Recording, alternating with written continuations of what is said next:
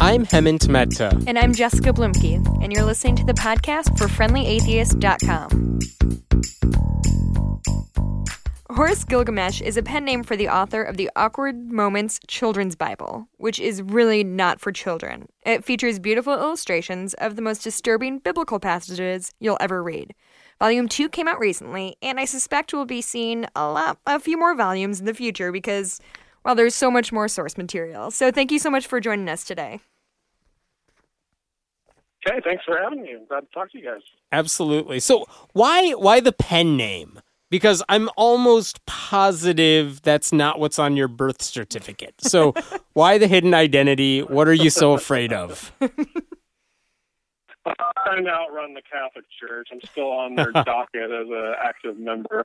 Oof. No, what it came down to is originally I've got some other business interests around the country with a lot of people, frankly, who depend on our business and our partnerships around the country to make a living. Yeah. And when I started this, it was with a group of interfaith friends, PhDs and seminary degrees and pastors as well as atheists. And it kind of started as an inside joke, and we put it online just anonymously, and it really started to grow. And as it started to grow, I realized I did, frankly, even though it's 2014, we live in a fairly, I'm not going to be naive, it is a Christian nation for all intents and purposes when it comes down to the reality of, actual persecution and things. So just decided to kind of separate my business life from my personal life for that reason, from the business side, as well as, frankly, even in my own family, not my immediate family, but through in-laws and relationships. I still have a lot of friends in the Christian world, I used to, colleagues and friends as well. And then I just, coming out that fast, from being involved in full-time ministry to being involved in one of the most critical, Christian critical books that's come out recently that some people would think is poking fun rather than having a conversation. I just didn't, want to put a target on my back when we started it. And, rightfully so. Yeah. Things have kind of escalated at times, and as many non-believers are kind of aware of in terms of both from family and friends as well Sure. as complete strangers in their basement. So, We'll talk about that very soon. Yeah, sure. So how do you identify now? Do you call yourself an atheist, or do you still identify with Christianity? No, I do not identify with Christianity. It's a great question. I think the only atheist that gets to claim the fame to be an atheist that everybody likes is Hemant with the Score. title Friendly Atheist. Yeah, he stole that name from us. I wish I had thought of that. I mean, if you call yourself friendly, you're friendly. Nobody can take that away from you. I mean, at the end of the day, like when I wrote the first book, I definitely wouldn't consider myself an atheist, mostly out of naivety and ignorance on my own part of what an atheist is, which is why most of the time nowadays I don't call myself an atheist because, frankly, I kind of reject the word. I mean, the point of the word even existed to begin with. So I'm asked all the time, both by friends and family, as well as fans, as well as critics, whether or not I'm an atheist. And even in the last 6 months, by answering that incorrectly with a close friend of 20 years, it ended a relationship. Yeah. By answering that question incorrectly, with a stranger online, you never know what the answer can be. And the point being, obviously, no, I do not believe in God and the Christian God, and I do not consider myself a Christian. And for people who understand what the word atheist means, simply that I don't believe in any God. Sure. So you're almost taking of course the I'm same, an atheist. you're taking like the Sam Harris approach, which is that I don't use the word atheist because I shouldn't need a word to describe something so ridiculous that I don't, we don't have a word for people who don't believe in unicorns. Why do I need a word for people who don't believe in God? Is that correct? I would say that's where I started. At the same time, though, I will fall back and say that I do it partly out of fear, only with this in mind. Yes, I take the Sam Harris approach, but at the same time, the reason I don't answer yes or no is because my response is usually, well, you tell me what an atheist is before I tell you whether or not I'm going to accept that title or that, and the stigma that goes along with it. You guys aren't new to this. The reality of We're what familiar. the word atheist means to somebody means different things to South, different you know, people. you're an Absolutely. atheist. Yeah. Yeah. And at the end of the day, Do I believe in God? No. Did I wake up this morning and bite the head off of a living puppy? No. So You didn't? somewhere in the You're middle missing out, man. is an Yeah. atheist. I'm telling you. I know they're tasty, but it's Monday. Week's going. So do you think somebody who believes in the Bible could be as critical as you are in your books? Like, do you think it's possible to like somehow like point out the ridiculousness in the Bible but still believe its message? You know, let's just get down to what everybody's thinking about today. And I thought Tom did a great job of bringing it up on his blog. People like Christine Wick, for instance. She is, and just to be clear, she's the Christian who kind of shows up basically protesting anyone who's not a Christian. I think she protested a Muslim prayer at like the National Cathedral or something like that. Well, how dare they? She got kicked out of the prayer at the National Cathedral. You know, one of the first big ecumenical Muslims and Christians coming together kind of thing. She also, it kind of made headlines, or it kind of became internet famous here in the last couple of weeks by claiming that the Monster Energy drinks were really the spawn of Satan, and anybody that has the M logo on their hat. Right. Yeah. Same lady. Yeah, she's a great lady. But so to answer the question, or to kind of have the conversation, do I think that people are critical of the Bible? Absolutely. There's a difference, though, between being critical and being logical. Or there's a difference between studying it and thinking critically about it, I guess is what I'm trying to say. I mean, I have several friends with PhDs, everything from theology to biblical history to, I would call it regular history. And they know a lot of things, and they have a lot of knowledge, and with that knowledge doesn't necessarily always come wisdom and discernment and to think critically. So, like, I was reading Christine Wick's, I shouldn't say I was reading her book. I was reading excerpts from her book today because I could not stop laughing about her claiming essentially a cloak of invisibility to get into the National Cathedral in order to break up a Muslim prayer service. Right. Because, you know, God protected her. So I went to look at her book. I went to look at her, you know, her Facebook page, and this is a great example. Like, so her Facebook page, which I assume is her private page, and she's got thousands of friends, and I can't imagine it's a fake profile. You know, her cover photo is a giant logo on the back windshield of the car, back window of the car. I guess it's not a windshield. And the giant logo across the entire, you know, just huge letters says, "Truth is hate to those who hate the truth." Huh? Well, yeah, that's pretty poignant, Christine. Have you ever thought about that goes both ways? You know? So, the truth is only whatever she believes, and that's all that matters. They love that word, truth. Yeah. Truth and values. God, they love those words. And American, and family. Exactly. Well, family. Own them all. Well, you guys know how it is. I mean, how often do you get called hateful? Even as a friendly atheist, how often are you called hate-filled or hateful? On the internet, all the time. Encouraging conversations. On the internet, it happens all the time. Thankfully, in my real life, I don't associate with people who would say that. I call him hateful at least once a day. Yeah, Jessica does it every day. He needs to be reminded. I want to go back to Jessica's question, though, because I want to go back to Jessica's question because your books, they're really just Bible verses and an illustration that shows that Bible verse in action. In theory, it could have been written by a Christian because it's not like you're saying it's true or false. I mean, it's just this is what the Bible says. This and is what it might look like. Here's what a cute illustration of it looks like. I mean, a Christian could have written that. Do you think any Christian could do what you're doing, or why would they shy away from it, I guess? Because that's in their Bible. I mean... Well, you know, I think it's definitely possible. And there are some great guys out there. I don't know if you guys know, like the Reverend Fun comic. Used to be part of the Gospel. How do I not know this name? Like I need to figure... Reverend Fun. He's that's an awesome name for a reverend. His stuff was used all the time. He was a comic strip writer. He did stuff on a daily basis, and had a pretty huge following in the Christian world. I think he's still around, but he doesn't take it quite as far. Like, he just does a little comic strip about a Bible verse a day kind of thing, and they're not necessarily challenging as mine are.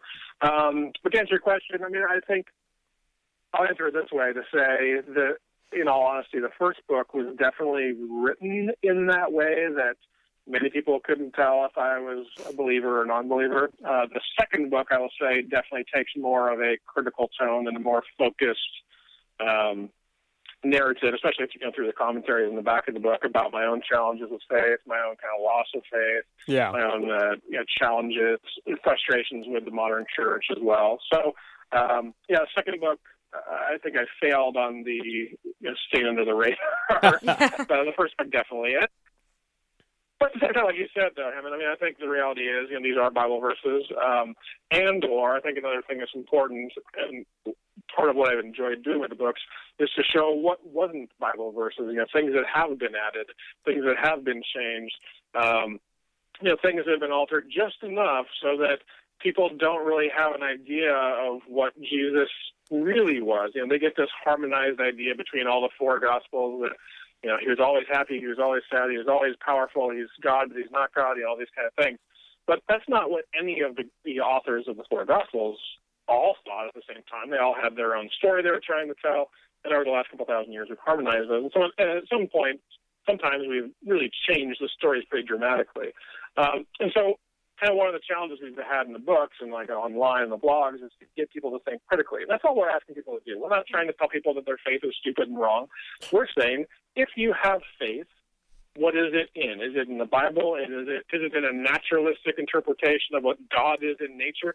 So if it's organized religion, it's modern Christianity, you need to understand, or you need to be able to have a response when asked about certain things that are in the Bible. And this goes as much for the New Testament as it does for the Old Testament. Mm-hmm. So that's been one of the challenges. I mean, I would say our challenge, or our goal all along, has been just to get people to think critically. And we invite them to do that.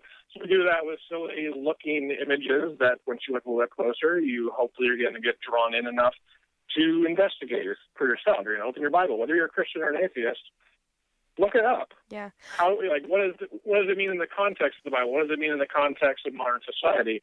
And sometimes the answer is not pretty, unfortunately. And that's where, that's what makes people's skin crawl, I guess, is the reality until they like to take a look in the mirror. It's kind of the mom's cooking thing. It's okay if Christians, write books that challenge the Bible. Even like Dan Kimball, pastor, evangelical pastor and author and professor out at Vintage Faith Church in Santa Cruz, California. He just wrote the foreword for our second book.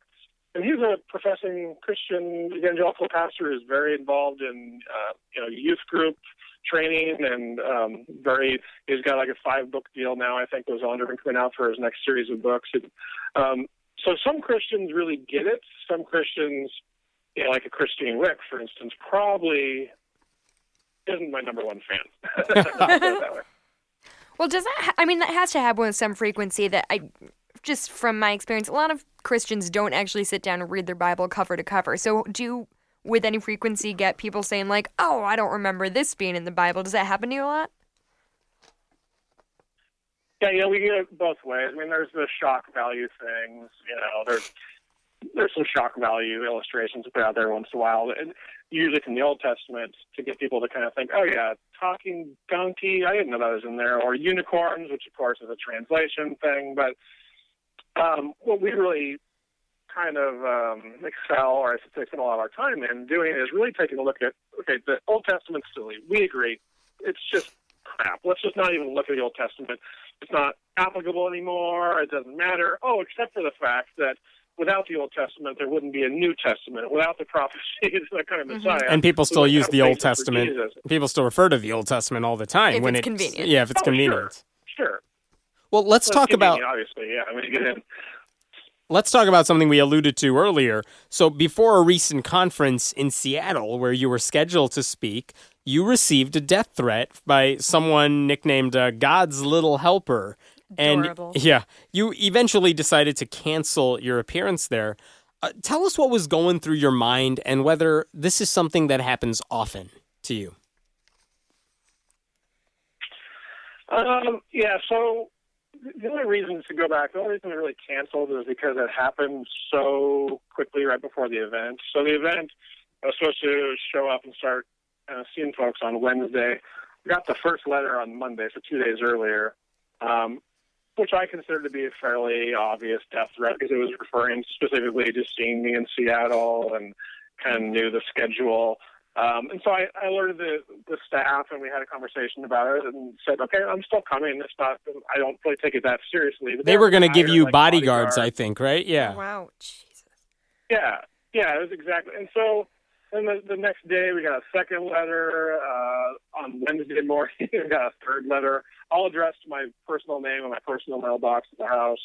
That's scary. So that fast. If it had happened 2 weeks earlier, a month earlier, something I wouldn't have really thought about. But the fact that it seemed to kind of be like frankly, it felt like a movie.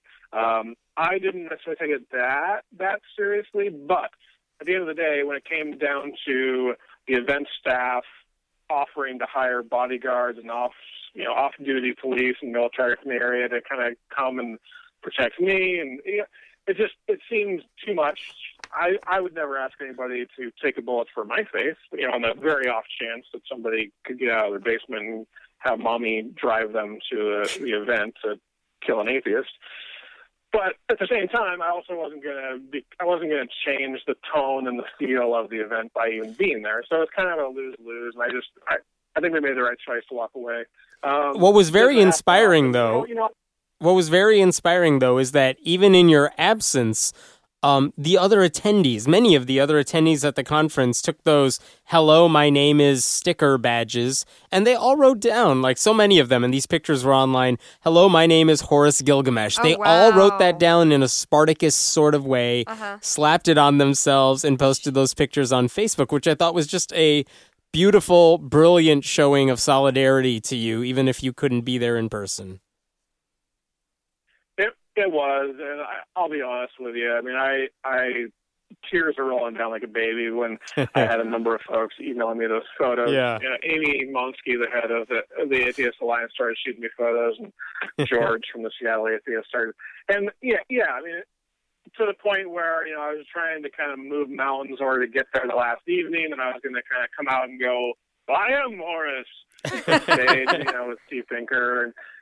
But then again, I'm such a, you'd never know it by how boisterous I am in the online world, but I just didn't want to then make that a spectacle. Sure. We're giving Rebecca Goldstein this big award, and I just didn't want to show up and take any of the kind of attention away from the original schedule. So I stayed away. But yeah, I mean, it's been amazing. And then some people have put together some like T-shirt campaigns, and there are a couple out there like "I'm Horace" on the front, and they've got the death threat lingo from Deuteronomy on the back, which I think is funny. I mean, I think it's great. And I have especially there's somebody actually just sent a photo today of wearing that shirt.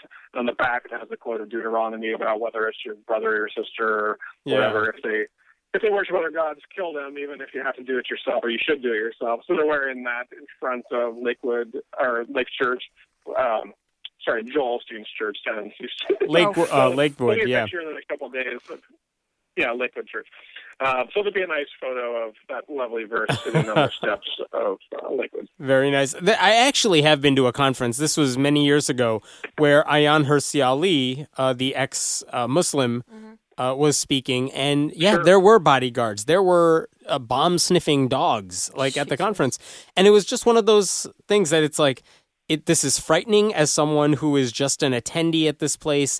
It is a necessary thing to have, though, because this is at the same conference where there was like Christopher Hitchens and Sam Harris and Dawkins. I mean, they get enough threats on their own, but her specifically, people just have it out for her. So it was one of those things you accepted because that's what the price of admission was for getting her to speak, and you wanted to hear what she had to say.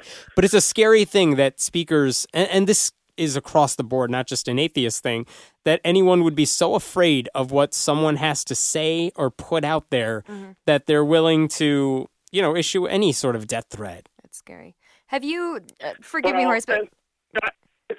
Go ahead. If I can hop on that real quick, sorry, Jeff. Yeah. I haven't really talked about this that much because I don't ever, get to have conversations with people because I live in my basement as well. But at the end of the day, I've really done a lot of thinking about this. I don't think the threats come from challenging the Bible, frankly. I mean, I get threats of physical stuff all the time, or like weird cyber threats, and I report them when I can. But the reality is, people aren't getting challenged and they aren't getting violent because we let's say, poke fun at Moses and the burning bush, or if we explicitly show that Jesus' own family thought he was insane and people thought he was even possessed, and of course they killed him because he, for sedition against the state. That's not what upsets people. That's not what gets their hackles up. What consistently has gotten their hackles up when I toe over the line to make commentaries that deal with modern day issues. And so the thing that happened this summer, I think, was directly related to, I kind of helped push a story out there about what I thought was child coercion at a church camp down in Tennessee, where 6 adults all stood around the child, Jesus camp style. Mm-hmm. 6 adults standing around a child with a video camera running, with many of them having their hands on this little 5 or 6-year-old blonde kid who's crying out. They're holding his hands out, and he's clearly terrified and being coerced to, by the person behind the camera, to call out for Jesus and say, "I love Jesus, I love Jesus." And he's just terrified. And so I commented on that, and we posted a video and photos from one of the mothers who had children there, who shared those. And that's where the real threat started. Not because we're having a conversation about Bible verses, but we're having a conversation about what people consider to be their religious freedoms and their religious liberties in this country. And this has happened a number of times, and it happened again in the last couple of weeks. A couple of days ago, I posted an article or a blog post and had some conversations about the trial that just finished up down in Oregon, where 2 parents, another set of parents, I should say, has been convicted with manslaughter for failed faith healings.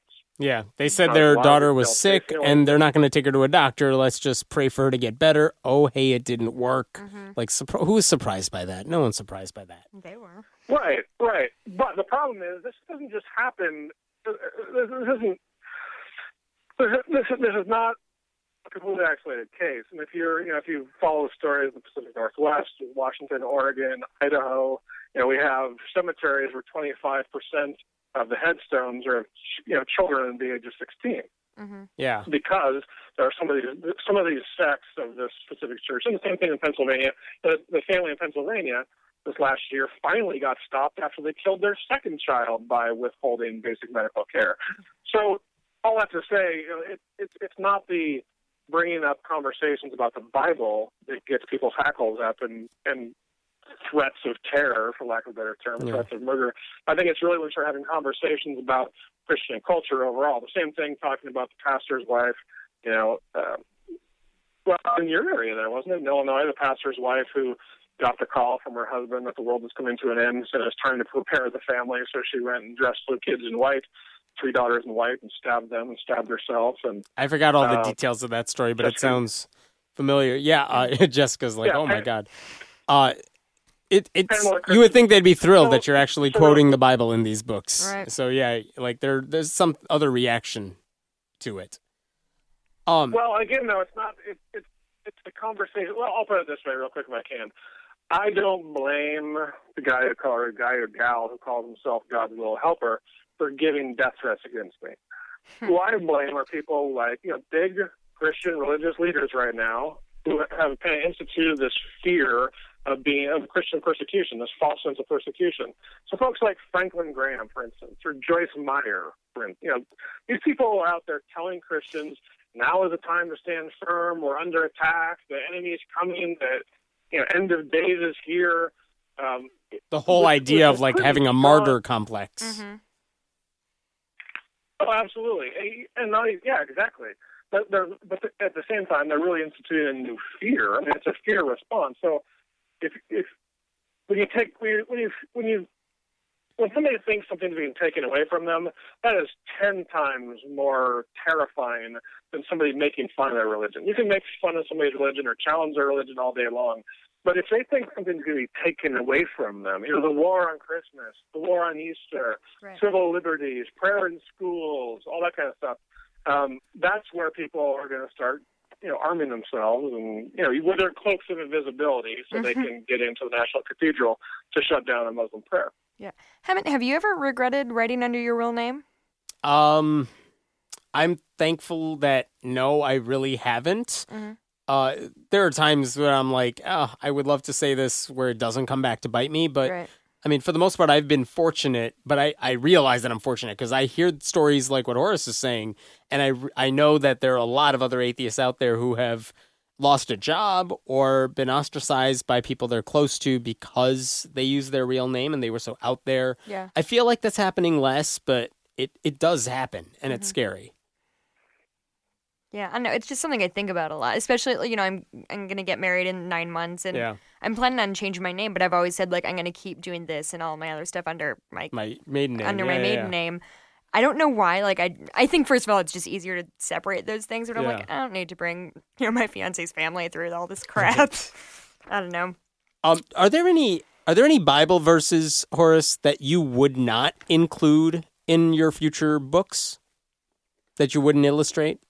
Do you mean because they're so dirty or because they're so loving? No, I don't know. I mean, I'm sure you could do plenty of illustrations about the loving verses. They just wouldn't be that interesting or funny. But, I mean, are there any, for any reason, I assume you would do the ones that are really dirty or really violent, but I don't know if there's anything you're just like, you know what, even that one's too explicit for our tastes. Well, you know, okay, there's two sides of that. So, like in the second book we did, I've been holding off. There's some things that just kind of seem too lowbrow, for lack of a better term, or too easy, too cheap. Low-hanging fruit, so to speak? Yeah. What's that? Low-hanging fruit.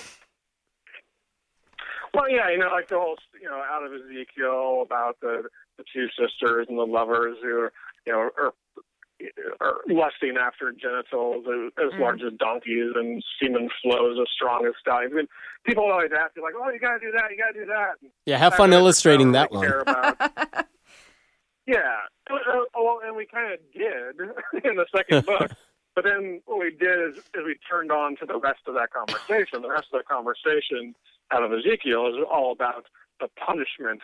You know, that whole story is really not about two women. It's about two cities that God's kind of wrath is on. But so we went on more to talk about, well, what does God's wrath look like? And what, you know, and the fact that they're using in the Bible, they're using this metaphor of what God's going to do to a woman. It gets pretty gross. It gets pretty grotesque. But we put it in there specifically to show, no, this is the loving Father. This is God, who then came to earth as himself, as his son. Same guy. If you want to shove monotheism into monotheism by claiming that the Old Testament is where the prophecy came from the Messiah, you do have to accept this and own this and accept the misogyny and accept the terror. So that's probably one of the more gross, you know, gruesome verses out there in the Bible, and we still tackled it. At the same time, I get challenged by Christians all the time saying, "Oh, why don't you put good things in the Bible? You know, from the Bible." It's a comedy book. Like, it's supposed to make us laugh. Well, but the funny thing is, they're already accepting that they're bad things in the Bible, which is great. So we got them halfway. And so I say, "Well, give me an example." And then, of course, the example they would always give is, "Well, how about John 3:16?" Right. God so loved the world. That's original. Yes. I'm happy to do that. We actually have a fantastic illustration for John 3:16. We almost put in the second book, and we're kind of holding off for something special for Easter next year with a billboard project. But the whole point is, John 3:16 doesn't end with 3:16. It goes on to 3:17 in the second part of 3:16. And people don't remember that, wait, if I don't believe, I will perish. And what, you know, it's not just about God coming because he loves us all. There's still this, you know, low-hanging just fruit of murder and wrath and torture. And so even the good stuff isn't all that good. Yeah. Yeah, exactly. Do people try to explain the bad verses away? We're not afraid of anything. I'm sorry, Jessica, what was that? Do people try to explain the bad verses away? Do they kind of like, yeah, it says this, but it's a metaphor, or what they really mean is ... Well, I mean, there's two sides of that. I mean, there's the scholarly explaining things away. I mean, you're going to have people, you know, philosophers like William Lane Craig, or you're going to have more ecumenical evangelicals like Lee Strobel, who can, you know, so that's the whole point of apologetics, right? And apologists, they've been doing it for centuries. And there are books, there are Christian bookstores filled with explaining it all away. That's what you go and do in church every weekend. You know, you're going to hear one passage out of Malachi all about how important tithing is, but we're going to skip the verses before and after that about how if you don't follow God, he's going to rub your face in poop, literally, if you're a priest. And so, yeah, it's all about, we get accused of cherry picking all the time, and my answer is always, okay, well, let's talk about the context. Yeah. And we do things on purpose sometimes. We do put some illustrations out there to invite the context conversations. Like we did an illustration in the first book with Jesus dressed up in a robe, essentially, in a cave with his face mask. In the background, there's a video camera pointed at an empty chair with blood and stuff on the ground, and a newspaper. Looks like a hostage situation, a beheading situation, where we quote the story, the parable of the king, the 10 minas, and the slaves who go out and they're supposed to spend their money wisely and all this kind of stuff, where he comes back and he says, essentially, anybody who doesn't do as I say, bring them here and I'll slaughter them at my feet. So, of course, that story is taken out of context. However, in the grand scheme of things, we then open the story to say, or the conversation to say, of course that's taken out of context. This is really a parable. Jesus didn't say this explicitly, except you know what? He did. Because Jesus didn't, according to the Bible, and if you read the Bible, he didn't just kind of mince words for the fun of it. He wasn't sarcastic. He wasn't making jokes all the time. So when he chose this story, this parable to tell to his disciples as they're on the edge of the city, as they're thinking and being told that the new kingdom is coming tomorrow, and Jesus decides to tell them the story about what happens to people that don't do as they're told. They're slaughtered at the feet of the king. It's not an accident. And frankly, when you put that in the context of many other verses, but we try to again just have a larger conversation about go ahead and give me any verse. I mean, I'm happy to illustrate any verse and to have a conversation about it, because I do think we have Christian bookstores that are filled with books about, as you guys just asked, taking any verse and putting it out of context or explaining it away ecumenically or historically to try and, well, isn't that really where all denominations come from? I mean, if you look at the end of the day, like I live in the Seattle area, you can walk down the street and within 5 blocks there are about 9 churches. And you look at these churches and you realize they all have, let's just take God, Jesus' divinity alone. They all have different ideas of when Jesus became divine. Was it before he was born? Was it when he was born? Was it when he was baptized? Was it when, he died on the cross? Was it when he was resurrected? Or was it, through the ascension? They all have completely different ideas about something as simple as when Jesus became God, or was God at all, as deity at all. And so that's not my problem to answer. That's Christianity's problem to answer. Right. And nobody has the answer. And that's our whole conversation is, let's just admit you don't know what you're talking about any more than we do, which is why our commentary, and when I say our, anybody out of the free-thinking world, the secular world, their thoughts on these subjects are just as valid as a Christian's. You don't have to be a Christian. You don't need to be a theologian to offer ideas on these beliefs. Mm-hmm. Yeah, I mean, you don't have to be a Stalinist to study Stalin either. Yeah. I mean, right. And that's fun to all the time is, well, why do you care? Who are you? Why do you even study the Bible if you're not a Christian? Well, because it still is pervasive in our society, and we need I guess the question back would be, why don't you look at the Bible and actually understand what you're talking about? Can you even name the first, the 4 Gospels, the first 4 books of the New Testament, the Gospels of Jesus Christ? So the reality is, I mean, I think what we're trying to fight on both levels is just complacent ignorance on behalf of Christians. I mean, I'll put that out there strongly in this podcast. I wouldn't say that directly to Christians, but there's this complacent, willful ignorance on the behalf of Christians. They don't know what their faith is really about, historically or even contextually, from the social perspective. And so we do that through illustrations. We do that through illustrations and commentaries that hopefully get them to think for themselves, perhaps for the first time since they learned a bunch of these stories, when they were in church as a child, when they got, for lack of a better term, indoctrinated. I mean, these are words Christians hate to hear, and I think they're important words for continuing to have a rational conversation about how Christianity came to be and how it still exists and what Christianity looks like today. Yeah, it's good to keep poking at them from the outside, just saying like, hey, yeah, you may have learned the Bible growing up, and we're going to push back on that. And basically you can't escape it, because anywhere you go on the internet, you're going to come across this, whether it's Amazon, whether it's a website, a podcast, whatever. Yeah. That's why I appreciate it. And frankly, that's why I appreciate you and your blogs and your books and kind of your brand, for lack of a better term, is because I don't think one of the reasons I don't really answer, yes, I'm an atheist, if somebody asks me I'm an atheist, is because we already talked about that. But at the same time, I don't want to be considered a militant atheist, where Christians, they just stop listening. Like, no, let's have a conversation. Why does it matter? And it's the same reason. It's the same reason a lot of Christians who believe in Jesus' divinity don't call themselves Christians either. Yep. There are people who just don't want to be known by the stereotype. They'd rather kind of do their own thing and let life. You figure it out based on that, not just a one-word label that may not tell you that much. Mm-hmm. Well, and that's so true. It's so funny. Like Dan Kimball, who I mentioned earlier, who wrote, he's the pastor out in California, who wrote the new foreword for our second book.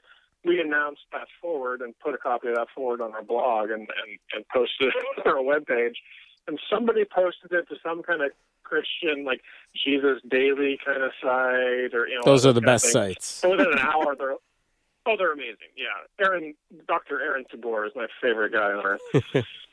Who, by the way, who's behind Jesus Daily? But another story. But anyway, to what Helen was just talking about. Dan Kimball wrote the foreword for our book.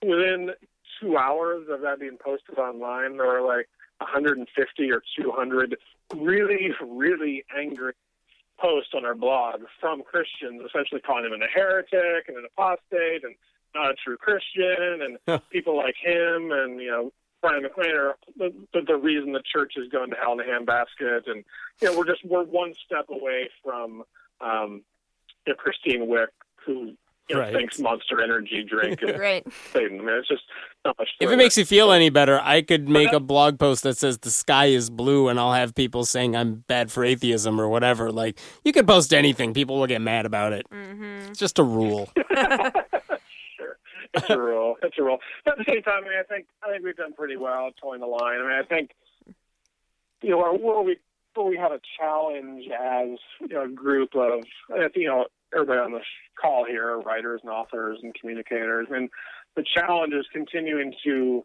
invite conversation, not just invite ridicule. That's why I appreciate what you guys are doing, and that's what we try to come at it is. I'm sorry if this makes you uncomfortable, but it's an important conversation to have. Mm-hmm. And frankly, I will say on this call, I do get not as much anymore, but I used to get just as much angry email from atheists as I did from Christians because I was being too easy on this because of my position on politics or abortion or XYZ. So, you can't please everyone all the time, but at least we were having a conversation. All right, Horace. Well, thank you so much for having a conversation with us this evening. We can find you. Do you have a website? Yeah, awkwardmomentsbible.com. But really, most of our stuff's through facebook.com/awkwardbible. Awesome. And the books are called The Awkward Moments Children's Bible. Volumes 1 and 2 are out, and volumes 3 through, I assume, Infinity. 47, are going to come out soon. So, Horace, thank you so much for joining us. Just in time for Easter with just in time for Easter for Volume 3, but thanks for being such a friendly atheist. Awesome. I appreciate the call, and you guys have a time to stay warm. You too, man. Thank you so much. Have a good one. Thanks for listening to the podcast for FriendlyAtheist.com. This episode was taped at Cinnamon Sound Studios in Aurora, Illinois, and the music was written and performed by Brad Chagdis. If you like what you're hearing, please consider making a contribution at patreon.com/Hemant, that's He-Man T. We appreciate your support. I'm Hemant Mehta. And I'm Jessica Blumke. We hope you'll join us next time.